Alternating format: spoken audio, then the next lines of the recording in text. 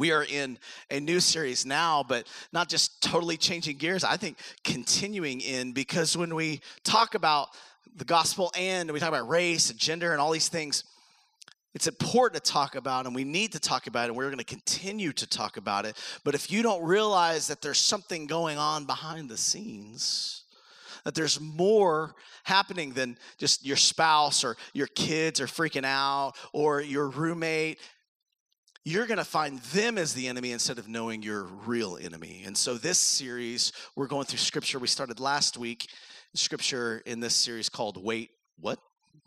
Turn to your neighbor and say, wait, what? There you go. You got to get in it. You got to help me out. First service was talkative.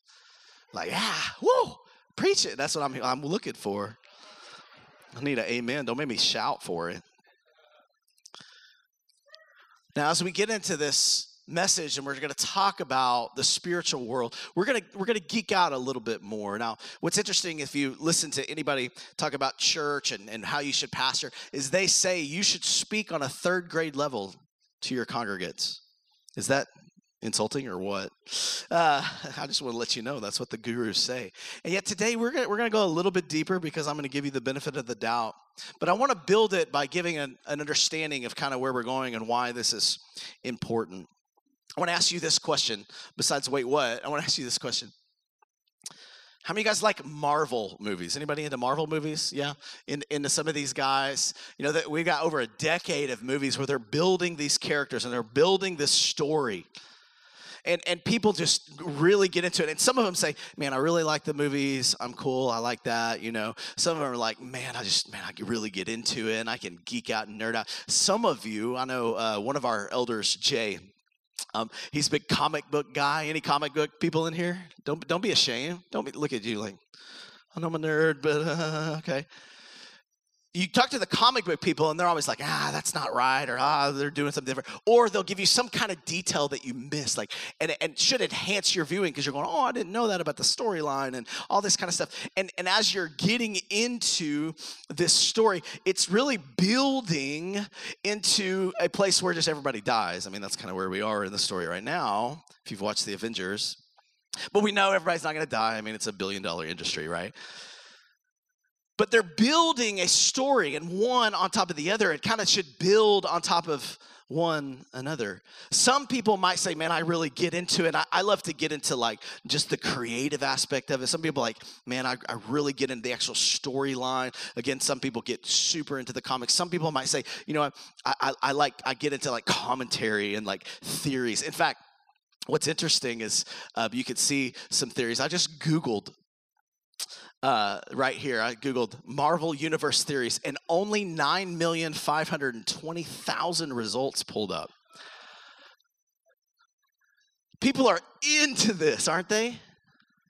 And it's not bad, but it's a story. We love stories. And I think we're also enamored with like the supernatural aspect. Like as we go through our day-to-day lives and the mundane and just the natural, there's something appealing about more.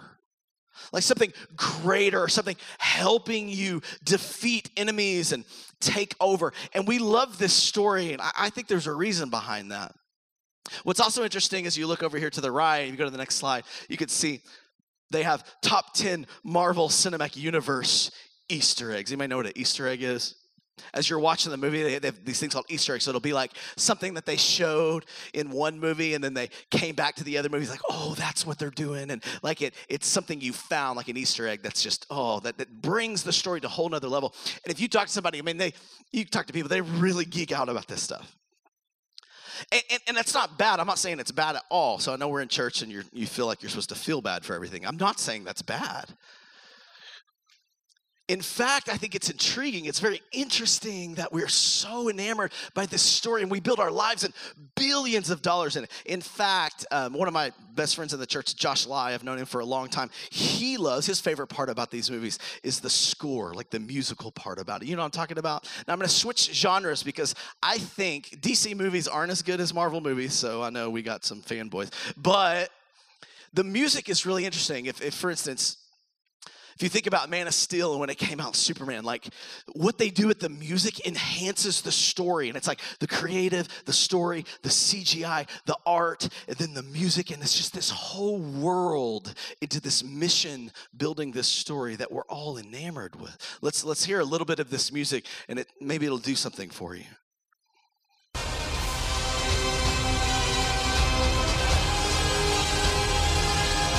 my son's freaking out.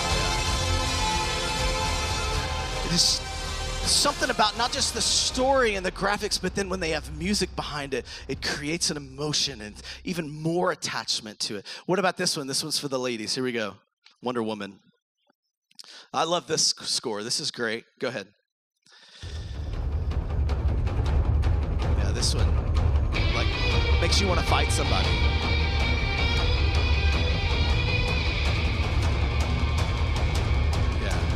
So you know what I'm talking about. Josh, you know what I'm talking about. I see you nodding. You like that. I know. Like, it just does something to you, and it creates another dimension in the story. And all of these layers create more investment and more passion and more intrigue. And yet, it is a comic book. Like, it's not bad. It's not good necessarily. It's good entertainment, and I love it too. I love to take my kids to it. But what is it going on maybe that we like it so much because we are in a story right now? You're in a cosmic story, an earthly story, where there's victories and there's battles and there's good and there's evil and things are going around that you don't even understand. And see, you need to not just get into that story, you need to get into this story right now. And what I want to do is take us on a journey into the story of Scripture. Because I have a conviction in church that a lot of the times people don't understand the whole story of God, so they're not building, like hearing the music and seeing the art and seeing all the elements from Old Testament to New Testament to really build this mission, to realize I'm a part of this story. I have a role to play, and there is something more going on than I even realize. And see, if you don't understand that, and if we don't show you some of these things in Scripture, I think you go around just living vicariously through other stories instead of getting victory in the story that you're in. I want to create a picture and a worldview for you, and I'm convinced we need it. Let me give you an example. I found an article, and in this article it says, Amanda, a 28-year-old Los Angeles resident, prays nightly and believes in Jesus. She also chants, goes to Kundalini, meditates with a group, and is into crystals. The energy they hold is this ancient energy, she says. It helps your own energy when you work with them, when you're near them. According to a recent Pew Research poll, she's not alone. Most Americans mix traditional faith with beliefs in psychics, reincarnation, spiritual energy that they say can be found in physical objects such as mountains, trees, and crystals. See, I think in our society, especially Western culture, because we don't talk enough about some of these things, people know innately there's more going on and there is a spiritual realm and we're drawn to it, but we're going to find it somewhere. And let's mix it with all these things. Instead, doesn't the Bible talk a lot about this stuff? Can't we learn something? And some of you in here can nerd out and really geek out on this stuff. And let me say, I would highly recommend Tim Mackey's Bible Project podcast. Michael Heiser has a great podcast called The Naked Bible Podcast. Such a great podcast. And I'd recommend these people because they love Jesus, but they geek out about this stuff. So some of you are going to really geek, just like Marvel, you geek out about this stuff. Some of you are just like, yeah, I kind of like it. I like the Bible and I understand it. And I would say, if you're a Christian, I hope you're at least there. If you're not, we might need to talk. Because you might want to I don't fully understand the story. But I'm here to say, the more you understand it and get in it, the more layers and the music and the art, and it creates this world that you understand. And now you can fight and battle in your world as well. And I would say this should be my takeaway for this message. That's Jesus came to do a whole lot more than just get you through the door. Through the door of the church and through the door of salvation. Now that's the beginning, and it's great, and it's simple, which is beautiful. Even a child can understand. However, he has more for you than you even realize. And you don't even, I promise, you probably don't even understand fully what it is Jesus has done. But the more you understand, the greater love, appreciation, grace, and victory you experience in your life. That's why we get in the scripture. Now, the Apostle Paul, we're going to read in the book of Ephesians. He's writing to the church in Ephesus, and he's explaining things that he sees out of a worldview, a framework, an understanding of the whole picture of God. That the Bible is one story leading ultimately to Jesus and our redemption, to take back and restore God's creation the way he designed it initially. Ephesians 6 says this. Finally, be strong in the Lord and in the strength of his might. Put on the whole armor of God, that you may be able to stand against the schemes of the devil.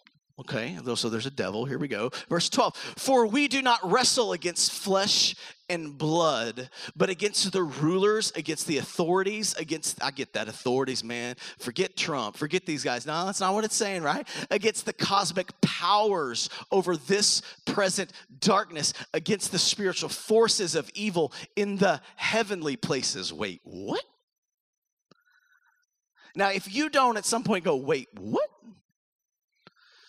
You might not really be paying attention to the scripture, because Paul didn't come up with this on his own. He found this in the Old Testament, in understanding the story of God, which is what I want to show you a little bit today. Can we geek out a little bit? Is that okay? Okay. Psalm 82, I want to start here because I want to build a framework for where we're going to go. Psalm 82 says this. God has taken his place, let's read it slow, in the divine counsel. Now, when you read the Bible, okay, let's get some picture, right? Let's get that art involved. Maybe there's some music behind it, right? I mean, like something's happening. We're understanding. We're trying to figure out what is going on. So there's this divine counsel. It says this, in the midst of the gods, he holds judgment. Immediately you should go, wait, gods? Okay, wait, this is super primitive, right? So you're thinking like Greek mythology. And yet, no, this is the scripture. How long, he's talking to the gods, will you judge unjustly and show partiality to the wicked? Selah, think about this. Give justice, he's telling them, you give justice to the weak and the fatherless, maintain the right of the afflicted and the destitute, rescue the weak and the needy, deliver them from the hand of the wicked. Verse 5. They have neither knowledge nor understanding. They walk about in darkness. All the foundations of the earth are shaken. I said, you are gods, sons of the Most High, all of you. Nevertheless, like men, you shall die and fall like any prince. Arise, O God, judge the earth, for you shall inherit all the nations. Wait, what is going on? What is this about? I'm going to show you several scriptures today, but I'm trying to paint a bigger picture for your worldview, because I don't think the devil's after your kids. I don't think he's after your finances. I don't think he's after your marriage. I think he's after you. So if he gets you, he'll get your finances, and he'll get your kids, and you'll hide your wife and hide your kids. See, there's something going on. There's a bigger picture that I want to show you, because I think it will actually help you build a framework. Just like in these, if you ever watch these Avengers movies and this one story leading to something, if you just started in the middle or in the last, you came to a movie and you came in an hour late, you're going to be lost. And see, Paul's not coming in late. He's reading scriptures, and it's giving him a worldview in order to understand what's going on.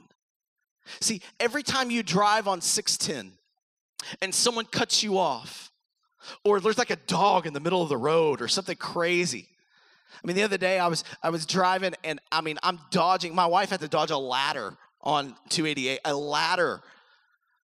And every time you try to do something, you mow your lawn, you weed it, you make it look good, 2 weeks, it's rough again, man.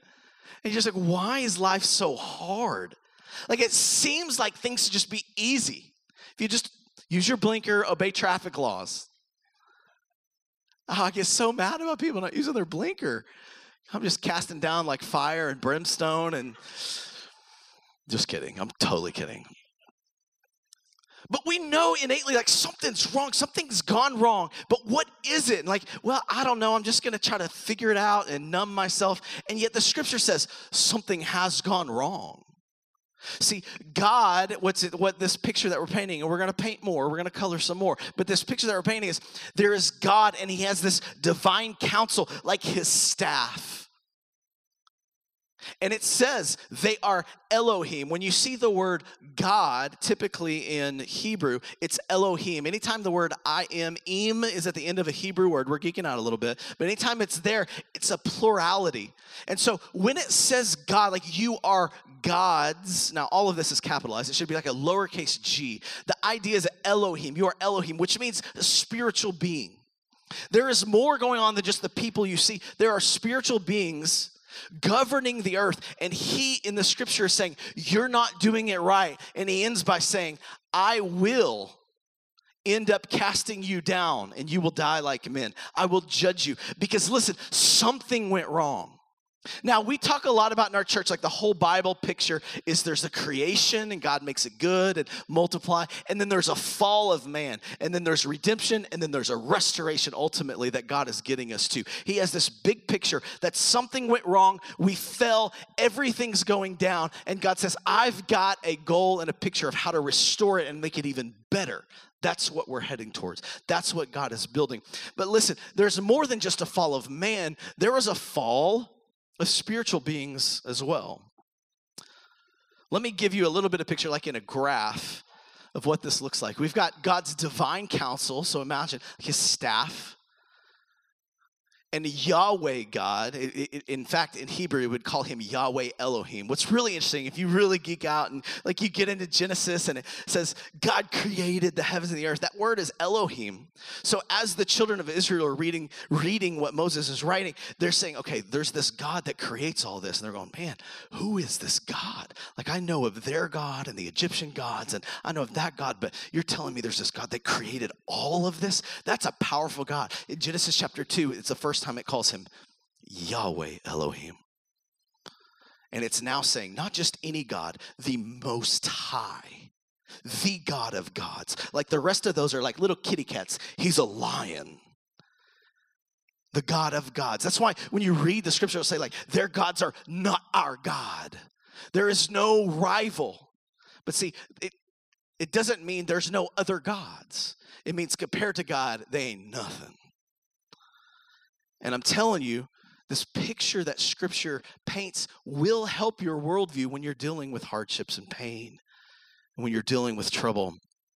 Because you have this picture of God on his throne, the Godhead, the Trinity, and then you have the sons of God, which literally translate sons of Elohim, which we're going to talk about Deuteronomy 32. This is a princes of. Last week we showed that scripture in Daniel 10, where Daniel's praying. And the angel comes to him and says, hey, I couldn't get here, man. The prince of Persia was keeping me.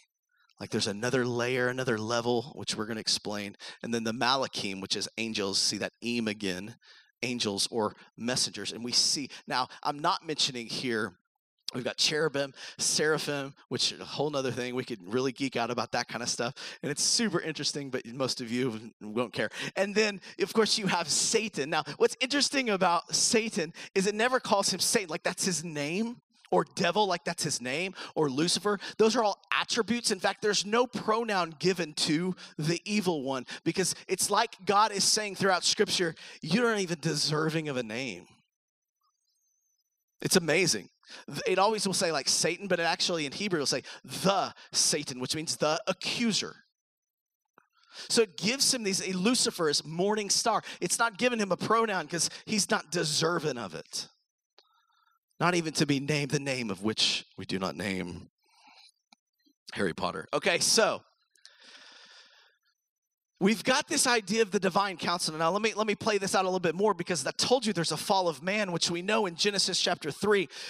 Eve saw the fruit. It says she saw it with her eyes. She saw that it was good. The Hebrew word is tov, good, and she took it. And that was the fall of man. Instead of seeing what God has for his glory, I'm going to take it for my own pleasure. Now look what happens in Genesis chapter 6 as I build this. Check this out. When man began to multiply on the face of the land, and the daughters were born to them, the sons of God, the word here is Elohim, it's talking about spiritual beings, saw that the daughters of man, women, were attractive, and they took as their wives any they chose. Then the Lord said, my spirit shall not abide in man forever, for he is flesh. His days shall be 120 years. The Nephilim, or giants, were on the earth in those days. And also afterwards, when the sons of God came into the daughters of man, and they bore children to them.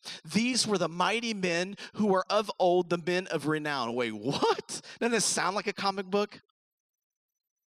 And it should, because there's something that happened on the cosmic level as God is creating. Something happened here, and I believe we see here a fall of cosmic proportions, a rebellion. And here's, I believe, one of the places that it starts.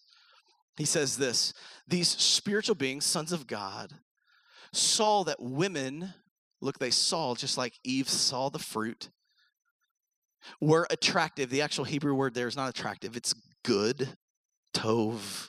Saw that women were good, and like the apple, took them for themselves. And this is where God says, no, this is not what we do. And it's interesting. You get, I mean, we could really geek out. You get into like the Nephilim and the giants, and there's all sorts of ideas. And so scholarly levels and whatever you want to believe. I actually do believe Michael Heiser and some of these guys, I love what they say about Nephilim, that they're the giants, that they are literally half spiritual beings, half men that were giants, and there's tons of reports throughout. In fact, if you read through the Old Testament, it's so interesting. You know, David is conquering a giant, and then Joshua is going through the place, and everywhere he goes, they're conquering giants, as if God is saying, look what you started, I'm ending it.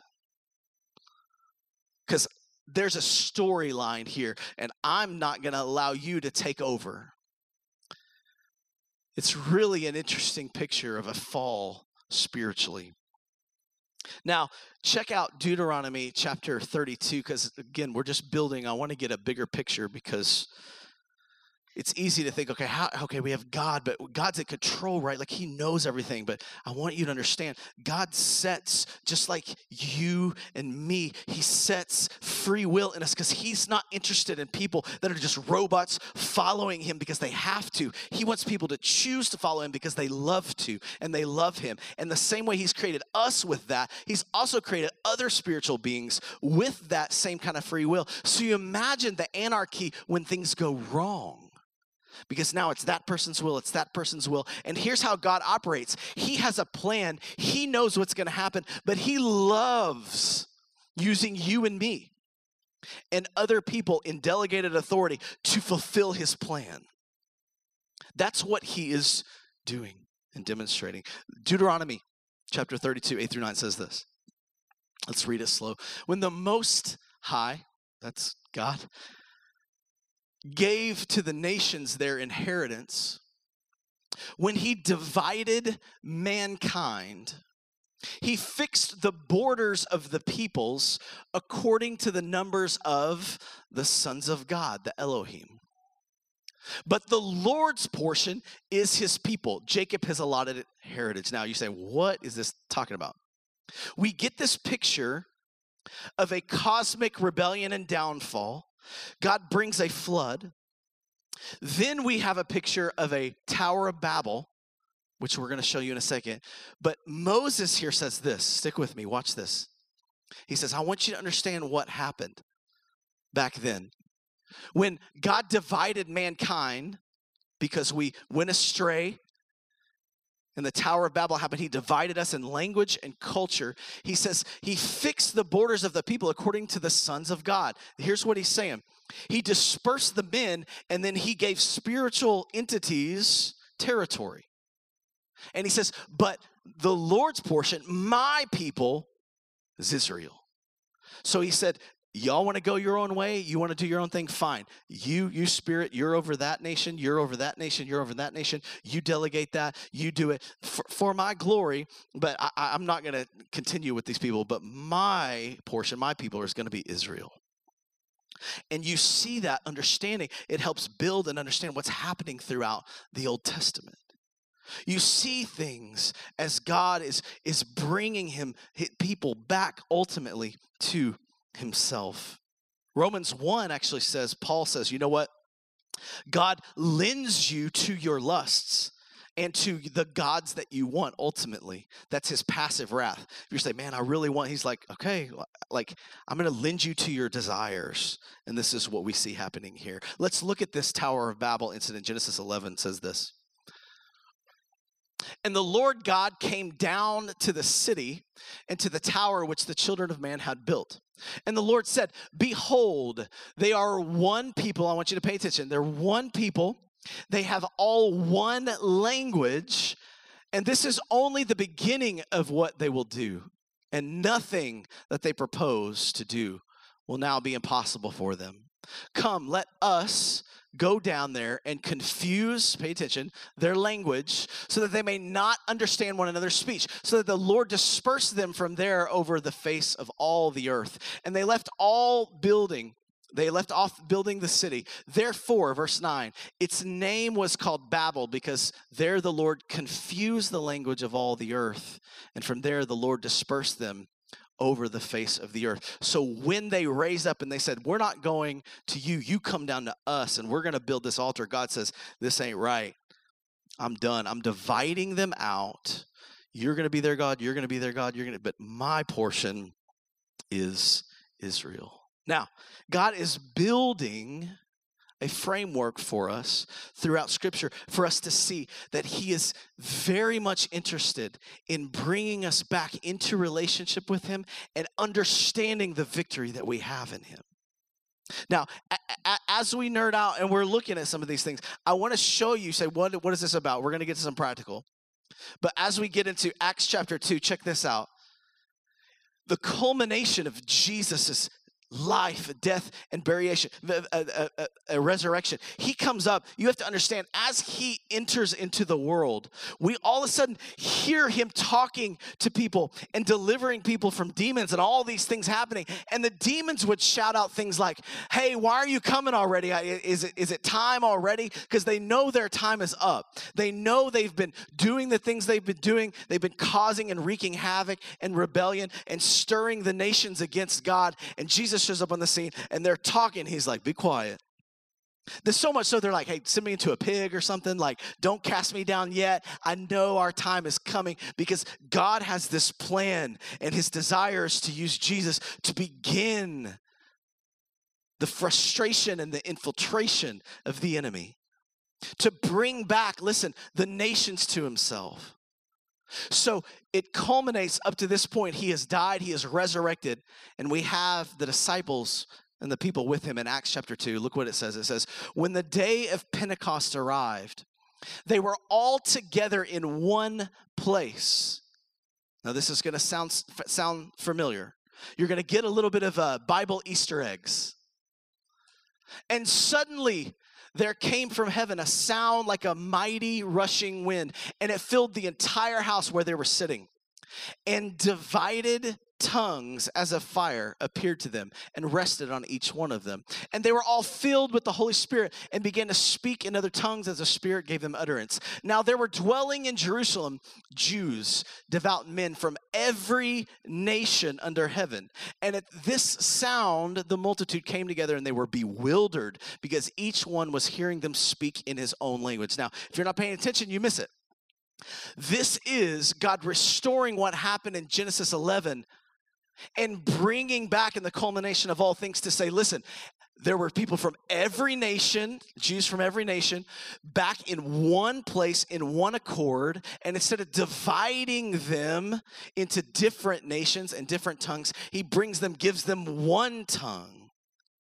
And I'm going to show you what this looks like. Acts chapter 2. Check this out, how they work together. Here's a little Easter egg. When the day of Pentecost arrived, they were all together in one place, right? Suddenly there came from the sound of mighty rushing wind. It filled the entire house, what we just read, and divided tongues. Now, if you look in the Old Testament is written in Hebrew and the New Testament is written in Greek. If you look in what's called the Septuagint, it's a Greek translation of the Old Testament. This word divided is the exact same word that's in Deuteronomy 32. And what the literary ninjas of the scripture, along with the Spirit of the Holy Spirit, is trying to convey to you is, hey, this word, go back here. This is what's happening. Deuteronomy 32. When the Most High gave to the nations their inheritance, when he divided mankind and fixed the borders of the people according to the number of the spiritual beings. What it's saying is, see, God had to divide them because of their rebellion, but he's bringing them back now. He's saying that's the same word, like that division that God was doing. I'm bringing it back ultimately into a culmination. Let me show you another one. In Acts 2, when it says here, the multitude came together. They were bewildered because they're hearing people speak in their own language. God is bringing the nations back to himself when the nations were dispersed before. You see the same word in the Septuagint in Genesis chapter 11, an Easter egg sending you back there. A Jew would immediately do that. See, we approach the scripture not with enough humility. Like if you're Jewish, you're approaching the scripture, you're going, oh my gosh, okay, I'm seeing this, I'm seeing that. And we need to humbly come to it. And they're going to see these same words, this word confused and bewildered, the same thing. And they're going to immediately track back to Genesis 11 and realize what is happening. God is now restoring all the nations back to himself. God is saying, listen, you rebelled and you did your thing, but I have a plan and I'm going through with the life, death, and burial of Jesus Christ. Listen, not just save you and get you enter the door, but my goal and my job is to restore the nations back to me, where I'm going to be all of their God. Like I'm going to take back where all of those angels and spiritual beings went wrong and what they're trying to do to exploit and change everything. I am going to take them back and I'm going to get the whole earth back to me. And if you're a Hebrew, you're reading this and you're going, God's doing it. See, I happen to think that the reason why the church was so powerful in the first century was not just because God just did something then that he's not doing now. I think they had an understanding and a worldview, even from the Old Testament, to say there's more going on than what meets the eye. There are nations at stake, and God is saying, I'm taking back what the devil and the enemies have stolen and have tried to take over. I'm coming back for all of it. Before Israel was my portion, now it's all my portion. And he says, this is what Christ came to do. And see, if you don't understand this, if you don't have kind of this worldview, I think you're going to have some issues in life, in Christianity, in what it means to follow Christ ultimately. You say, okay, I'm going to wrap up. So what? I call this part, wait, what, so what? Here's my takeaway. You say, this doesn't, Chris, just tell me how to have a good marriage. Just help me and my kids. I'm telling you, you get a worldview and understand what's going on and what Jesus has done for you. It'll change everything that you do. It's like fixing the foundation of the home. Everything's shifting, and you might have a nice TV, but the home is falling apart. Here's my takeaway. Greater vision creates stronger position. What do you mean? Let me give you two positions. Number one, stronger position to embrace hardship.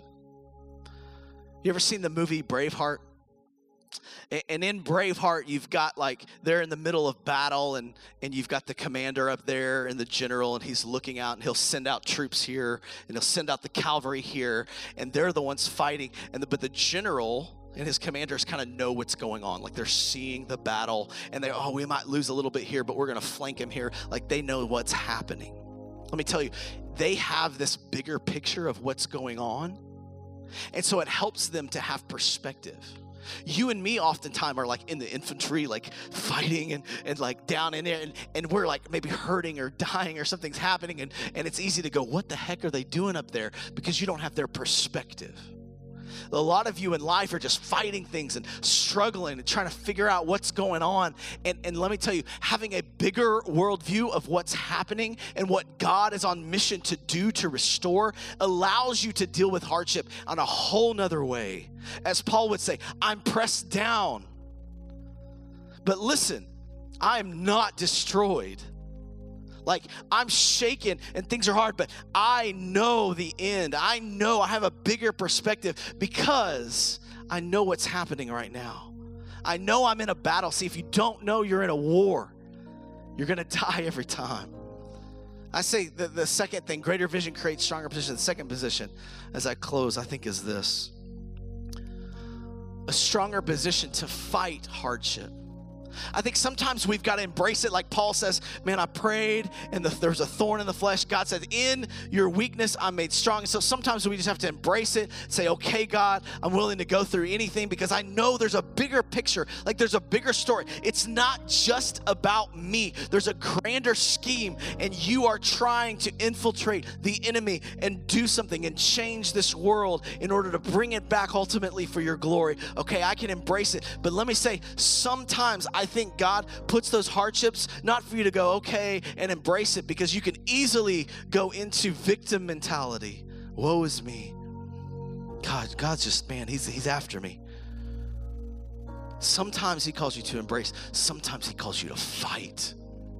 I think sometimes he puts something in your path and he goes, listen, I've given you the power, the authority, all godliness. You have the Holy Spirit living inside of you. You know that guy that restoring the nations? Yeah, that's living inside of you. And so maybe you should get up and call that thing out. Maybe you should do something about your circumstance, because it's not you alone. But see, God calls us co-laborers. I'm with you, you're with me, God with me. And so sometimes I need to step up and say, no, that's not happening. Not in my house. You don't have to just fall at every whim of sin or addiction. We were watching a movie the other day with my kids, and the person was talking about, I can't help it. This is how I was born this way, and I just created this way. And if God made me and God gave me these desires, then that's God, so it's good. What a horrible worldview. The Bible actually says, no, there's a lot of desires you have that are not of God.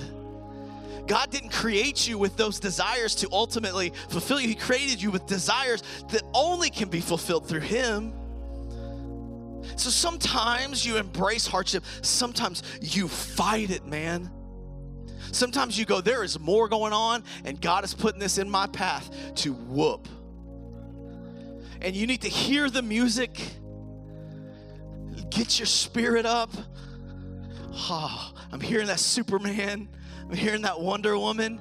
It's something stirring in me, because God's saying, I've got to fight for you to win, because I've got nations on the inside of you that have been conquered by other gods and other things that I want to conquer now. And I've got things and nations on the outside of you that I am restoring and bringing back in the culmination of all things.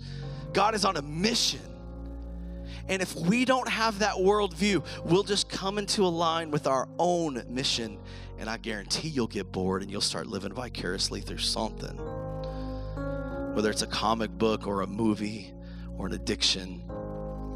Instead of God saying, you're in my story. You're my people. Our God is not like their gods. And listen, this isn't a militant way to do it. We do it in love and in grace. But man, when we're praying and we're believing and we want to see change in people's life, I think we've got to fight for it. We don't roll over all the time. Let me show you Ecclesiastes chapter 3, and I'm closing here. It says, for everything, there's a season. Time for every matter under heaven. Verse 8 goes down. Time to love, a time to hate. A time for war, and a time for peace. This should always lead us to go, Holy Spirit, is this a time of war or a time to make peace? Make peace with my circumstance, make peace with my life. Do I need to be warring for my kids? Do I need to choose my battles, just love on them? What do I need to do? And only the Holy Spirit can answer that for you. But you need to understand something. What Jesus has done is more than just to get you through the door. He's on a mission. And if you can get this worldview that there are things battling, there are things against you, but if God is for you, who can be against you? What can our God do? That's why I love singing, hallelujah, the highest form of praise. You're the greatest. Better than anything else. I don't want to serve any other God. I don't even want to serve myself. I want to restore your glory. Let's pray. Father, will you open our eyes, God? That there's more going on than what meets the eye, God. Will you open our eyes to know when to embrace hardship and when to fight it? God, will you fill us with your Spirit? God, because we're helpless without you. Maybe you're in here and you don't have a relationship with Jesus at all, and you're trying all sorts of things. You're into all sorts of ideas, and you don't understand, like, Jesus loves you, gave himself for you, but has a mission with you. And maybe in here you're kind of just doing your thing, and yeah, I love the idea of God and like the grace of God, but you're not on mission with God. I want to encourage you and challenge you that God wants you in the game. God wants you on the field, battling with him, changing lives with him, challenging and frustrating the enemy with him, pushing through darkness with him, as those given the keys and the authority to his kingdom.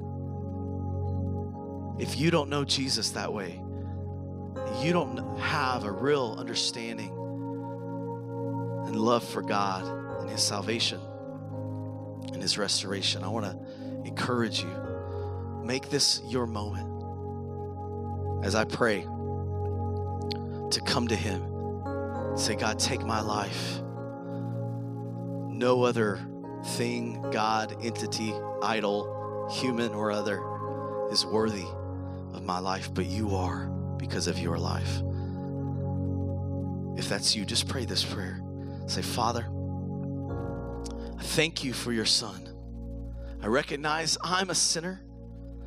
I have rebelled, and yet your Son has saved. I believe you died on a cross for my sins. You resurrected on a third day